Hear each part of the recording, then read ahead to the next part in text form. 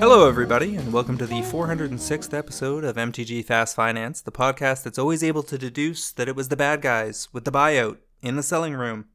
MTG Fast Finance is your weekly podcast covering the world of Magic the Gathering, collection management, and speculation. I am your host, James Chilcott, aka at MTG Critic on Twitter. My co-host is Cliff Daigle, aka at Word of Commander on Twitter, and we're here to help you folks make and save money playing our favorite game, Magic the Gathering. Hello, everybody. As always, I'm looking forward to diving into all the developments of the week. But before we do, I want to remind our listeners that this show is produced by MTGPrice.com, the leading MTG finance community. Please sign up today at MTGPrice.com to plan your specs, chat on a great Discord, and read articles by some of the best financial minds in the hobby. MTG Fast Finance is proudly sponsored by Cool Stuff Inc., where you can find all sorts of cool nerdy stuff in stock, including all the best in Magic the Gathering singles, sealed product, and a plethora of other collectibles. Use the promo code FINANCE5, that's the number 5, during checkout at CoolStuffInc.com to save 5% off your order and support this podcast. Cliff, what is on our agenda this week? We're going to lead off with the week in review. We've got a Grand Open qualifier. That was our first event post-bannings. And then we've got a Pioneer Challenge that was also post-banning. We've got our top movers online and top movers in paper, online for segment 2. Then in segment 3, we've got the top movers on Magic Online. In part 4 is our cards to watch, the places where we think there's some value to be gained. And then in segment 5, our topic of the week is going to be talking about Ravnica Remastered, the previews that hit today. There's a lot of stuff going on in that set. Indeed. Kicking things off, we will start with the Metagame Week in Review, taking a look at the Grand Open Qualifier, the first large modern tournament post the recent bannings, and this was in Barcelona with 700 plus players. We see Shardless Rhinos taking the whole thing down, Amulet Titan in second, Living End making a strong showing in third, sixth, and seventh. Black-Green Yawgmoth in 5th, Blue-Red Murktide in 8th, and a Black-Red Scam list that looked like it was doing just fine without Fury, finishing in 4th. I mean, there's a lot of good stuff going on here. They went with the Ragavan playset and Orcish Bowmasters, and just everything looks pretty close to how it was. I didn't see any big changes, although I don't remember if Black-Red Scam had the full set of Fable of the Mirror Breaker before, but it's back now. And this one was also, I'm sure, had a great time. Singleton Blood Moon in the main. If you're not ready for it in game 1, that'll just wreck your face so hard. Depending on what you're playing, yeah. Over in the Pioneer Challenge on Friday, December 8th, over on Magic Online, Blue-Red Arclight taking it down, not Murktide. Black-Red Midrange in second with 3 Smuggler's Copter and 3 Inti Seneschal of the Sun. That's a 2/2 human knight. Whenever you attack, you may discard a card. Whenever you do, you put a +1/+1 counter on target attacking creature. It gains trample until end of turn. And then whenever you discard one or more cards, exile the top card of your library. You may play that card until your next end step. Seems like a very nice aggro card to add to the mix in Black-Red Midrange.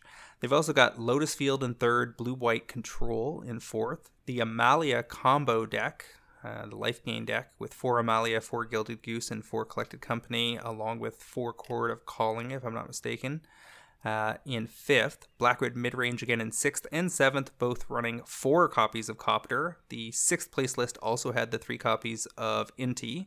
And then the 8th place list was a mono black brew with 1 Akhlazatz, the nasty black mythic from Lost Caverns of Ixalan. That Amalia combo is just hilarious. They're going to be left behind. They don't generally have a way to give it haste, but they want to hit Amalia, Wildgrowth Walker, and then Dino, right? Yeah. That's the combo to instantly win? That sounds about right. Yeah, that's cool. I like a 3-card I win unless you can interrupt me immediately combo. Throwing on over to segment 2, top paper movers, we'll kick things off with Cursed Totem, a card that's definitely been under pressure lately. We talked about another version of this card. I think the foils from Modern Horizons 2, and now we see the original Mirage copy started to dry up, going 13 to 18, 39% gains there.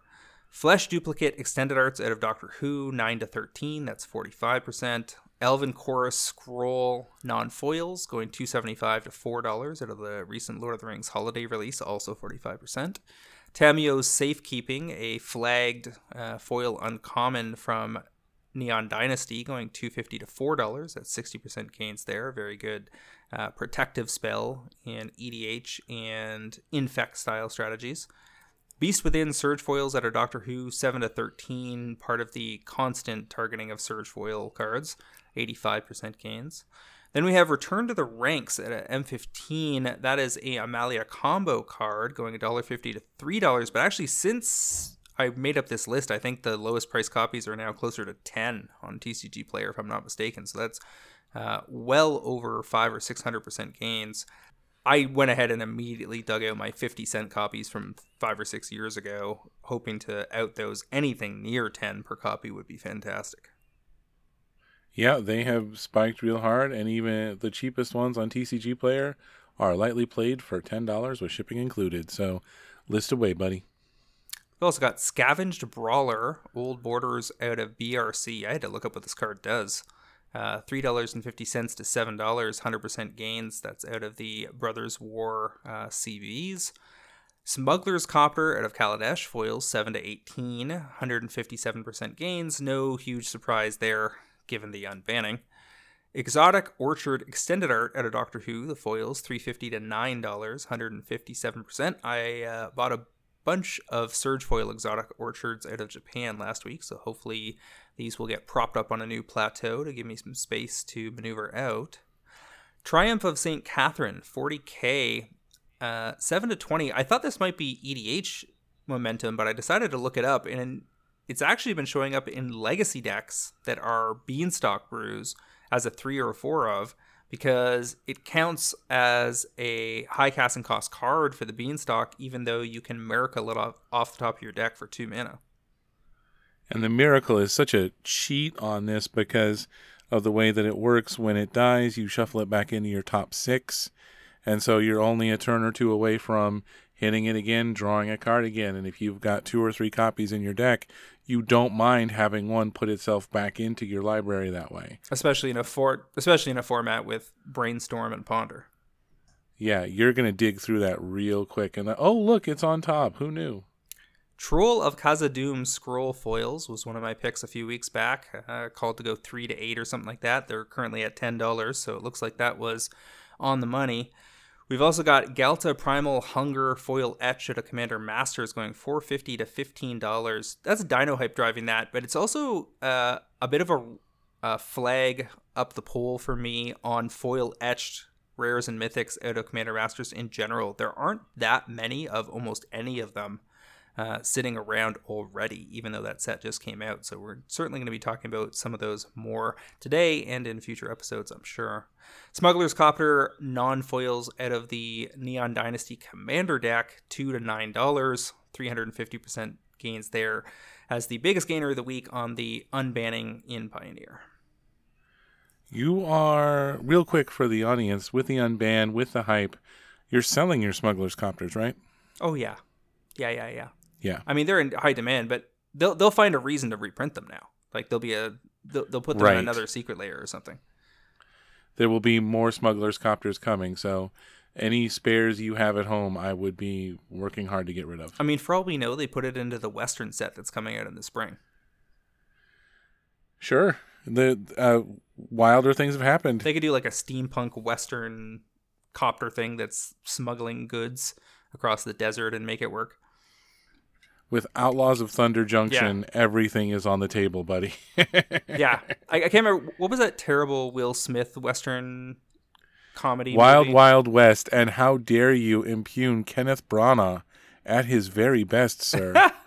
It feels like that's the kind of vibe they'll end up going for with Thunder Junction, but I guess we'll see. Top Magic Online Movers of the Week, Blight Step Pathway out of Kaldheim, 4.28 ticks to 8.49, almost 100% gains on Black-Red Pioneer usage, I would imagine. Drannith Magistrate out of Ikoria, 4.57 to 9.26, that's 102% gains. This doesn't allow things to come into play that were not paid for, right? I believe this is you can only cast spells from your hand. Your opponents can't cast spells from anywhere other than their hands. So no Discover, no Cascade, Right. no Exactly. Command Zone, nothing like that. Makes sense. Blooming Marsh at a Kaladesh, 1.98 ticks to 4.59. That's 130% gains. That's almost certainly the Amalia combo wanting copies of Blooming Marsh in their decks, I would imagine.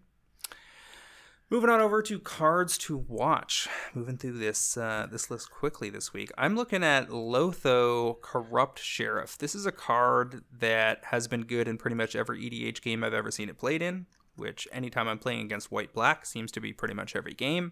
It's a 2-1 for white and a black, halfling rogue out of the Lord of the Rings set. Whenever a player casts their second spell each turn, you lose life and create a treasure token. That happens a lot. You end up with a lot of treasure tokens. And then in decks like Aloro, you don't care at all about the life loss. And it's just one of the 5 or 6 cards in white that have these taxing effects that the table might feel bullish about countering for the first couple turns, and then eventually they just give up because there's just either too many of them going on, or they decide they have to proceed with their own game plans, or it gets too late in the game and they're worried about other things. So had a close eye on this from the GAT in midsummer, and now that we know that it's, they're going to keep Lord of the Rings in print as long as they can, but as far as we know, there's not going to be any additional printings of the CBs. The Surge foils are currently around $3, which has been a fairly steady low since about late October, and we got 118 listings, so there's no huge rush. But this is in 33,000 decks on EDH Rec already in the first 6 months. That's 11% of all black-white decks. And looking over the top 20 commanders of the last month, 25% of them are black-white. This is probably the last fancy print of this card for a long while, and it's not going to be an easy card for them to throw into things like Secret Layers in the next few years because of the licensing. So I would imagine this Surge foil version of Lotho eventually gets targeted by the same people that are targeting all the other Surge foils, and I won't be at all surprised within 18 months to see this go $3 to $10. 3 to 10 sounds pretty right. My only concern about picking this card right now is that there is the Showcase Scrolls version from the Holiday Edition. There's only 57 vendors who have this card in foil right now in the Showcase Scrolls edition. So I see what you're saying about the Surge foil. We've proven that we really like Surge foil.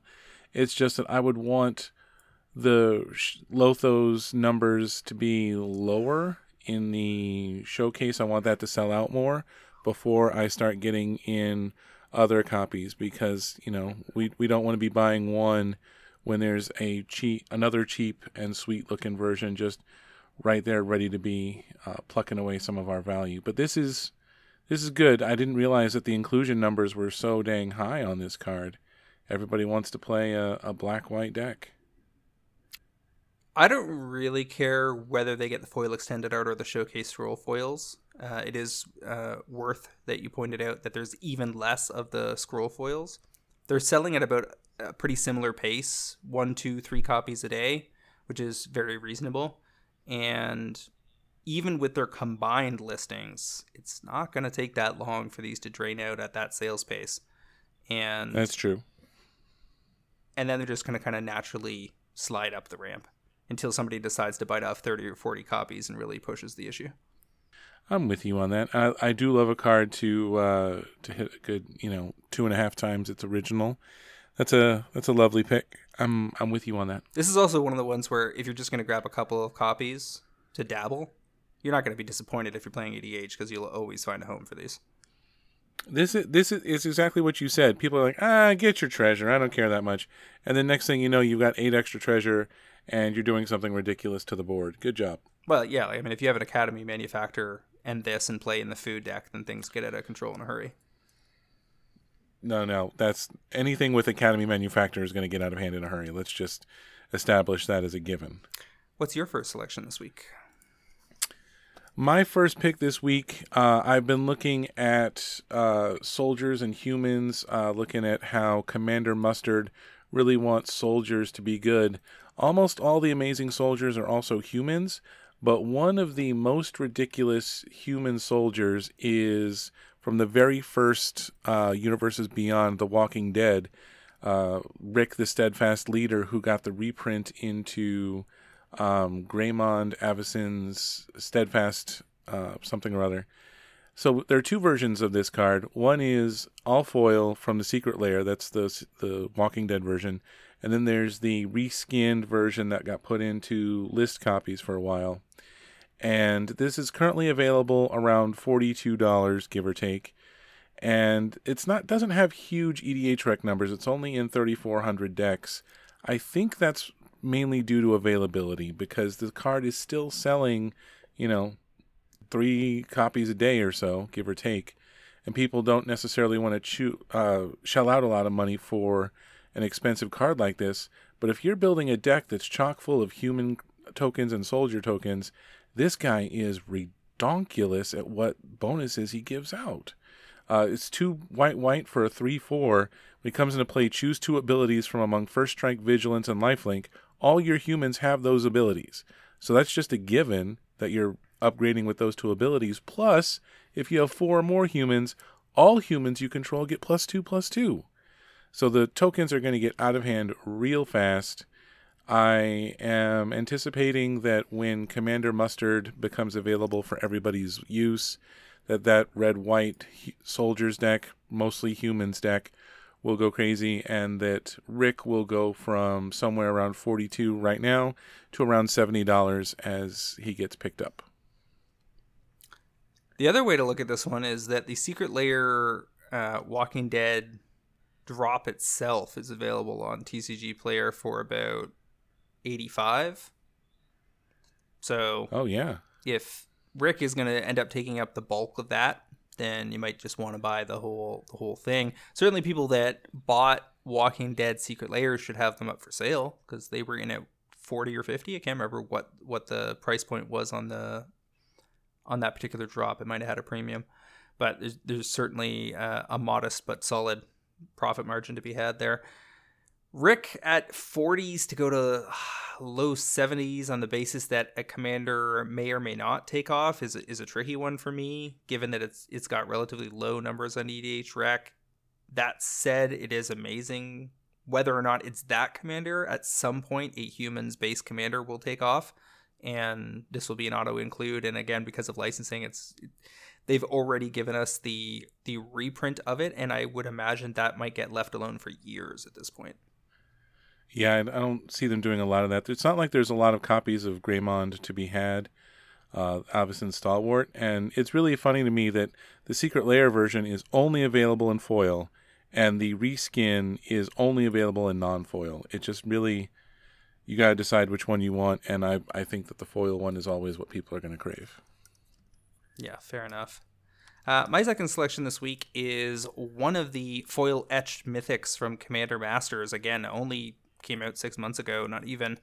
But these are already down to 26 listings. And you can pick up a foil-etched Craterhoof Behemoth at about $26, $27, $28 on TCG Player and elsewhere. I will not be surprised at all when these go 30-ish to 45 to 50-ish in the next 12 to 18 months if it can dodge a reprint. And there's no really obvious place for that to take place now. We don't have another big Commander focus set planned, so the 2 kind of persistent risks apply. It's just Secret Lairs and whatever subsets are attached to standard sets for the most part. That being said, they've already done this in a Secret Lair. It was one of the charity drop layers, but frankly, the art on that, though cute, was not particularly compelling. The foil etched is therefore the best looking version of this card that's ever existed, and probably the rarest. And something like Rick is tricky because it's under 5,000 EDH rec, but this is an 107,000 EDH rec with an 11% inclusion rate over a decade plus. So it's a known quantity. It's really good in green decks that want to attack, and has finished plenty of games that I have been party to. It is the 8 mana. Are we over? Is it done? Okay, great. Let's move on. There are other foil versions out there, but like you said, it's exactly that problem where the secret layers are not that visually appealing. You've got the Avacyn Restored original foils for $117. Modern Masters foils are in the 60s, and then you've got this for $30, which is clearly the cheapest shiny version and is really hard to argue with. Like, why would I buy the regular one for $25 when I can get the foil etched with the sweet frame? And it's really the only special frame. Even the secret layers were in the regular frame. So this, see, what did you pick it to hit 45? Oh yeah, 45 seems real easy to do unless they surprise us with, it being a special guest or something in some set. But like you said, that's just kind of where we are in this point with Magic. You just never know when they might decide to double tap this into another secret layer. Yeah, it could be show up in a secret layer in 6 months, or it could go 2 to 3 years without another printing. Eventually they should do a cool border list where it's like this thing head on charging towards the viewpoint. Right. Honestly, it should just be like with a bunch of animals around it. I was thinking more it would be, do you remember the original Shivan Dragon art with Melissa Benson where the dragon is stepping on you? Mm-hmm. It should be something like that. Like, you just got stepped on. That's all there is to it. You got squished flat, and you time to move on with your life. Yeah. As it were. Sure. Bottom line, there will be a cool border list of this somewhere down the road. We just don't know where. In the meantime, there's probably some money to be made. Absolutely. 30 to 45 is a very, very safe choice on this, as long as nothing too crazy happens. All right. How about your last selection here? My other pick this week is based on the Merfolk hype that's been going on, and the Merfolk Precon in Lost Caverns of Ixalan has almost all of the amazing Merfolk that you would want, but it doesn't have one of the big enablers for Merfolk. And I suspect this is just because it's a card that hasn't gotten enough notice lately, because there's no reason for the EDH rec numbers to be as low as they are right now. But it is very specialized to Merfolk decks, but it is a card that should be in every Merfolk deck, period. I'm talking about Sea Hunter, the rare from Invasion that was reprinted in the list for 2 and 2 blue as a mercenary 2/2. 3 tap, search your library for a Merfolk card, and put that card into play, then shuffle. It is 1 mana more than Demonic Tutor to just straight up put the card in play. It is ridiculous. And it doesn't have the inclusion numbers you'd think it would, but you can find copies of this. It was like $1 rare before Lost Caverns of Ixalan came out. We're down to 26 listings on the list versions, where we've got more copies of the actual Invasion card, but Nemesis is what it's from. But all of them, they're around $4.50, and I'm picking them to hit a double up sometime in the next 6 months as the price goes up. We've had it go from $1 card to $4, and there have been some direct copies that have sold at $7 already on the list versions. You will not find a foil version of this. It's just too expensive, being from 2003 or whenever the heck Nemesis was. The foils are just too hard to find, and I don't advocate for that. There's only 5 near mint foils available right now. But I would say go for the regular ones, the non-foils. Those are much more likely to go $4.50 to $10 than the foils to go $30 odd to $60 or $80. The thing is that it wasn't exciting to put a Merfolk into play when most of them cost 1 or 2. But right, since they've done the Ixalan sets, there's a bunch of relevant Merfolk at 4, 5, and 6. I was thinking of Prime Speaker at like 7 mana, but yes. Yeah. So there's more targets, and this really boils down. It's not that this card doesn't belong in all the Merfolk deck getting built right now. It's a question of whether the market will take notice and chase the card down. Because if they don't, then it's just going to sit right where it is. I just can't imagine buying a Commander deck. I mean, it speaks to, how people play Commander and how people find out about upgrades for their decks. Like, if I had this in a trade binder, I would bring it to my local store every time, and I'd find that Merfolk player and be like, "Hey, guy, this is the card you need to have."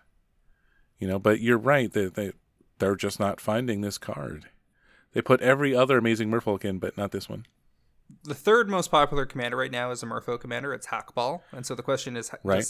how many Hackball decks are running this? And if we look at Sea Hunter on EDH Rec and cross-reference it against Hackball, it's in 16% of Hackball decks, which is too low for my liking. You'd really want that percentage to be over 50. It should be. It should be like 90. I don't understand at all. Yeah, I mean, it's got to be just this card was from Nemesis in the list and nobody knows it exists. Nobody knows it exists. Although enough people know to have pushed the price from $1 a few months ago to, $4 now. True.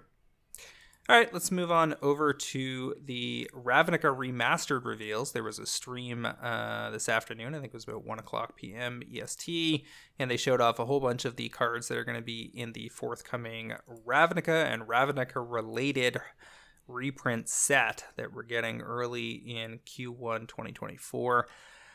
This is because the set is defined by the plane. There's not a lot of surprises here. There are some art here that impresses me. I think they've been doing a pretty good job with the art subsets lately. Call out Nicol Bolas Dragon God as a relevant Mythic reprint. They moved Cloudstone Curio from rare to Mythic and gave it some really nice art. Savra, Queen of the Golgari, getting a reprint. Karlov of the Ghost Council getting a reprint. Ilharg, the Razeborer, getting really nice borderless art. Ral Zarek gets some cool anime art. Notably, the Japanese alt art animes from War seem to be safe. There was some question as to whether or not they would dare to reprint those here, and it looks like they decided to bail on that and just pay to get new anime art done, which is, I think, good all the way around, because if you like this new, more cartoony style, cool. If you like the original War alt arts, and you've been collecting them, you don't have to worry too much about their values. Domri Rad, Teysa Orzhov Scion. That Chromatic Lantern borderless art is very, very nice. I was going to say, Chromatic Lantern, is this about to be its second round in Serialized? Because it was in Brothers War? Yeah. That sounds right. Okay. So this will be our first one to see if people get mad about having a second round of the same card serialized. That's a really nice version, and probably is going to look fantastic in foil. So I think they're serializing the retro frames, is what they said. Oh, so the borderless ones don't have serial? I believe that. So they showed us 3 cards. They showed us the Niv Mizzet, Perun, Birds of Paradise, and Steam Vents, right? All in retro rainbow foil serialized. That's going to be a shame on some of these borderless, because the superior the superior art is almost universally on the borderless cards here. They showed us Infernal Tutor, Prime Speaker Zagana, Court of Calling, Blazing Archon, Tidespout, Tyrant with new art in borderless. They showed us Cyclonic Rift with hilarious art where a cow's getting thrown up in the sky. I don't remember cows being part of the the infinite city plane of Ravnica, but I guess it's a big enough place that they could have a cow district. I mean, sure. These cows if you want a hamburger in Ravnica, there's got to be a cow. Spark Double, catching a timely reprint. Liliana Dreadhorde General, Priest of Forgotten Gods, really nice Arclight Phoenix borderless art, which is completely unnecessary because I'm pretty sure we got some of that for the 30th anniversary countdown kits last year. Mm-hmm. Hellkite Tyrant, Protean Hulk, Golgari Grave Troll. Is that the only card to ever be banned and unbanned twice in Modern? I think Life from the Loam has been banned and unbanned a couple of times too, but I suspect you're right about Golgari Grave Troll being the only one. They showed us really cool hybrid retro frame for Deathrite Shaman that I think is the first time they've done a frame like that. Lavinia, Azorius Renegade, getting an unnecessary reprint. Sphinx's Revelation. Teferi Time Raveler was moved up to Mythic, which makes sense to me. Yeah. They need that here. Karn the Great Creator was just banned. in Pioneer, so that's an unfortunate Mythic reprint. The big one that we were talking about, before the cast we were talking about it, we haven't seen Doubling Season yet. That was number one on my personal list of cards I expected to see. And I don't really care that they did Doubling Season 4 times in 2023. This is going to be a set that should have it. If you're going to talk about Ravnica's greatest hits, this is the most casually appealing card of all time. And I'm expecting to see it. The borderless shocklands are pretty cool. They show Ravnica rebuilding those locations after their battle with Nicol, which is pretty neat. Retro versions of Thespian Stage, Maze's End, Karn's Bastion, Enter the Infinite, Pack Rat, borderless is pretty cool. It's got That's a neat pack rat, yeah. Big screaming rat on top. That's cool. Retro Supreme Verdict, Niv Mizzet the Firemind, I believe, is the promo. Niv Mizzet Reborn is in here, naturally. And Niv Mizzet Perun gets new borderless art. Bruvac the Grandiloquent, the mill doubler, gets his first major reprint. He's got a anime version as well. Mizzet's Mastery, Divine Visitation, Gideon Blackblade, Assemble the Legion, Blind Obedience, Cryptghast, Masker Girl, Udvara Hellkite. Yeah, at least 2 dragons I'm going to have to chase down and serialized. Nice. Udvara and the Hellkite Tyrant. I'm going to have to get it. Nice Guardian project art. Man, there's going to be a swingy set to open if you've got 64 different cards that are in X out of 500. One of our Discord members pointed out we know exactly how many booster packs that is if they're saying 1%. Well, how many collector booster packs it is. How many collector booster packs, yes. And it turns out that it was roughly about the same as the original printing for Lord of the Rings pre-holiday edition. Yes, around 3.2 million. So that's where we're at on that. And we'll be, once they do the whole set, then I will put out the article breaking down the math and what your chances are individually. I mean, 1% to get a serialized card is good to know, but that means 99% of the packs are not going to have a serialized card, and we need to know what's going to be in those. Because, man, I'm going to, like, if your mythic is going to be an Aurelia Exemplar of Justice, that's going to be a little rough. The other thing I flagged in the collector article today was that it looks like Shocklands have a higher than usual chance of showing up because there are multiple slots in the collector boosters where they can do so. Right, I saw that too. I wanted to be able to break that down in detail because they gave us a lot of information. One of the things they did say, if it has multiple variations, it will appear less often in a specific slot, but will maintain the same rarity across the booster to reduce mass duplication within boosters. Now, Shocklands, there's a whole slot in draft and boosters for mana producers. So it's a land, a Guildgate, a Shockland, or a Chromatic Lantern, if I remember correctly. But they are aware of how easy it would be with, 15 different variations of Shocklands right now. How easy it would be to have too many Shocklands out there. I mean, they haven't been out of print for all that long, given that we got them in an unset just last year. A lot of people, some people gravitate towards the space art, others the opposite. The new art across the board, both the borderless versions with new art and the retro versions are quite cool, and I think will be preferred. I had all my Shocks up for sale months ago, as was the Prevailing Wisdom, and that should pay off properly. I would imagine this is the kind of set where if you're cracking it, you have a chance of doing okay if you are pulling the key cards and selling into hype in the first couple weeks.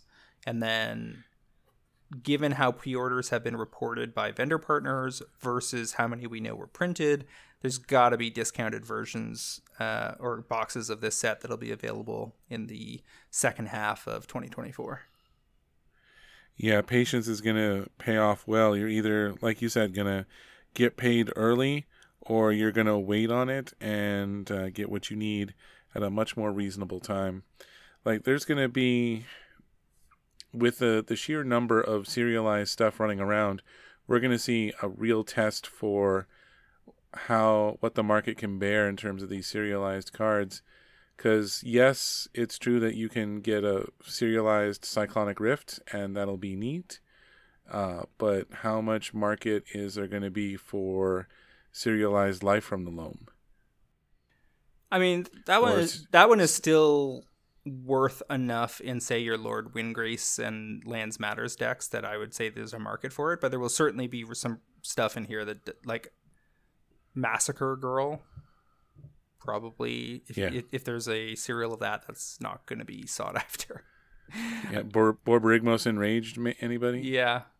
Yeah, so the other weird thing here is if the set really doesn't sell very well, we know from prior experience and reporting that Wizards has a tendency to destroy product that doesn't sell well. So when serials are evenly distributed through said product, if they destroy half of it, and you're chasing, say, 007s, like I like to with the serials, that card just might not exist. That card might get destroyed or end up in a warehouse rotting for years. That does seem like a possibility. We know that if you don't have enough, it's not enough to make something rare. You know, we saw that with Dominaria United, where they put the Legends cards in, but your odds were so ridiculously low of getting something good that people just didn't care. It wasn't worth it. And so they know that there's a lower limit to this, and I think they're trying to find out where it is, because 64 different serialized to 500, like, that's, especially if this is the second go-round with Chromatic Lantern, you know, if it's not that unique, then it's really not that unique. Yeah, I'm very much of the opinion that I would have just picked 20 cards and pick the best 20 cards to offer in serial, and then if you still feel the need to issue the same number of total serials, then just boost it. Like one of 1,000 Cyclonic Rifts is going to be better than one of 500 in some trash rare. There's that too. I'm also still super salty about the fact that serialized, except for the 5 Praetors that they did in that was March of the Machine, or was it all will be one? Whichever one it was. It was March of the Machine. It was Mom. Yeah, so they did unique art for the serialized there, and they haven't gone back to that. And this felt like a really great opportunity to do something really unique, and they just didn't. So, boo, I disapprove highly. Yeah, it's weird. I mean, it's tough to commission 64 more pieces of art, because that's like 6 figures worth of spend. But if they were only doing 10 or 20, and they just let them have lower drop rates, I think that would be fine. Because the thing is, like, we were talking about this pre-cast, about how people parse lottery odds so poorly anyway, that the difference between 6%, 2%, 1%, 0.03% is trivial in terms of how it motivates purchase. We know this because all you got to do to figure it out is look at what happened with Lord of the Rings this summer. It was the most successful set of all time, or neck and neck for that title, because people were chasing a 1 of 1, which was literally impossible to find. Because I had already hidden it in a store in Toronto and had my buddy pick it up. Don't say things like, people listen, don't do that. Just don't. You get enough crap from all sorts of corners of the internet without you trying to say things like that, James. I'm not here for the number of hate mail that'll come to our email addresses on that. Took a long time to convince Posty to pretend to buy it. Stop it. Stop it. All right, I think that's enough for right now. We'll probably have the final reveals next week, and we can give our final judgment on this set. But where can folks find you online, my friend? You can find me online at Twitter, at Word of Commander, or my articles every Friday on mtgprice.com. And you folks can find me on Twitter at MTG Critic, as well as via my occasional articles on MTGprice.com and my constant haunting of the Pro Trader Discord. I'd also like to remind our listeners to check out the MTGprice.com Pro Trader service for just $7.99 a month or $109.99 per year. You can get early access to this podcast, fantastic articles by the best MTG finance minds in the business, low-cost group buys, and a super active Discord forum that will drive better returns and save you money playing Magic the Gathering. Once again, MTG Fast Finance is proudly sponsored by Cool Stuff Inc., where you can find all sorts of cool nerdy stuff in stock, including all the best in Magic the Gathering singles, sealed product, and a plethora of other collectibles. Please use the promo code FINANCE5 during checkout at CoolStuffInc.com to save 5% off your entire order and support this podcast. That's it for this week, James, but here we go with even more. Should have at least one, maybe 2 episodes left to finish up the year, including our year-end review, where we're going to go over all of our specs from middle of 2023 back to middle of 2022 and see how we're doing in this era of reprints. Thank you, Cliff. Thank you to our listeners, and we will see all of you next week on another episode of MTG Fast Finance.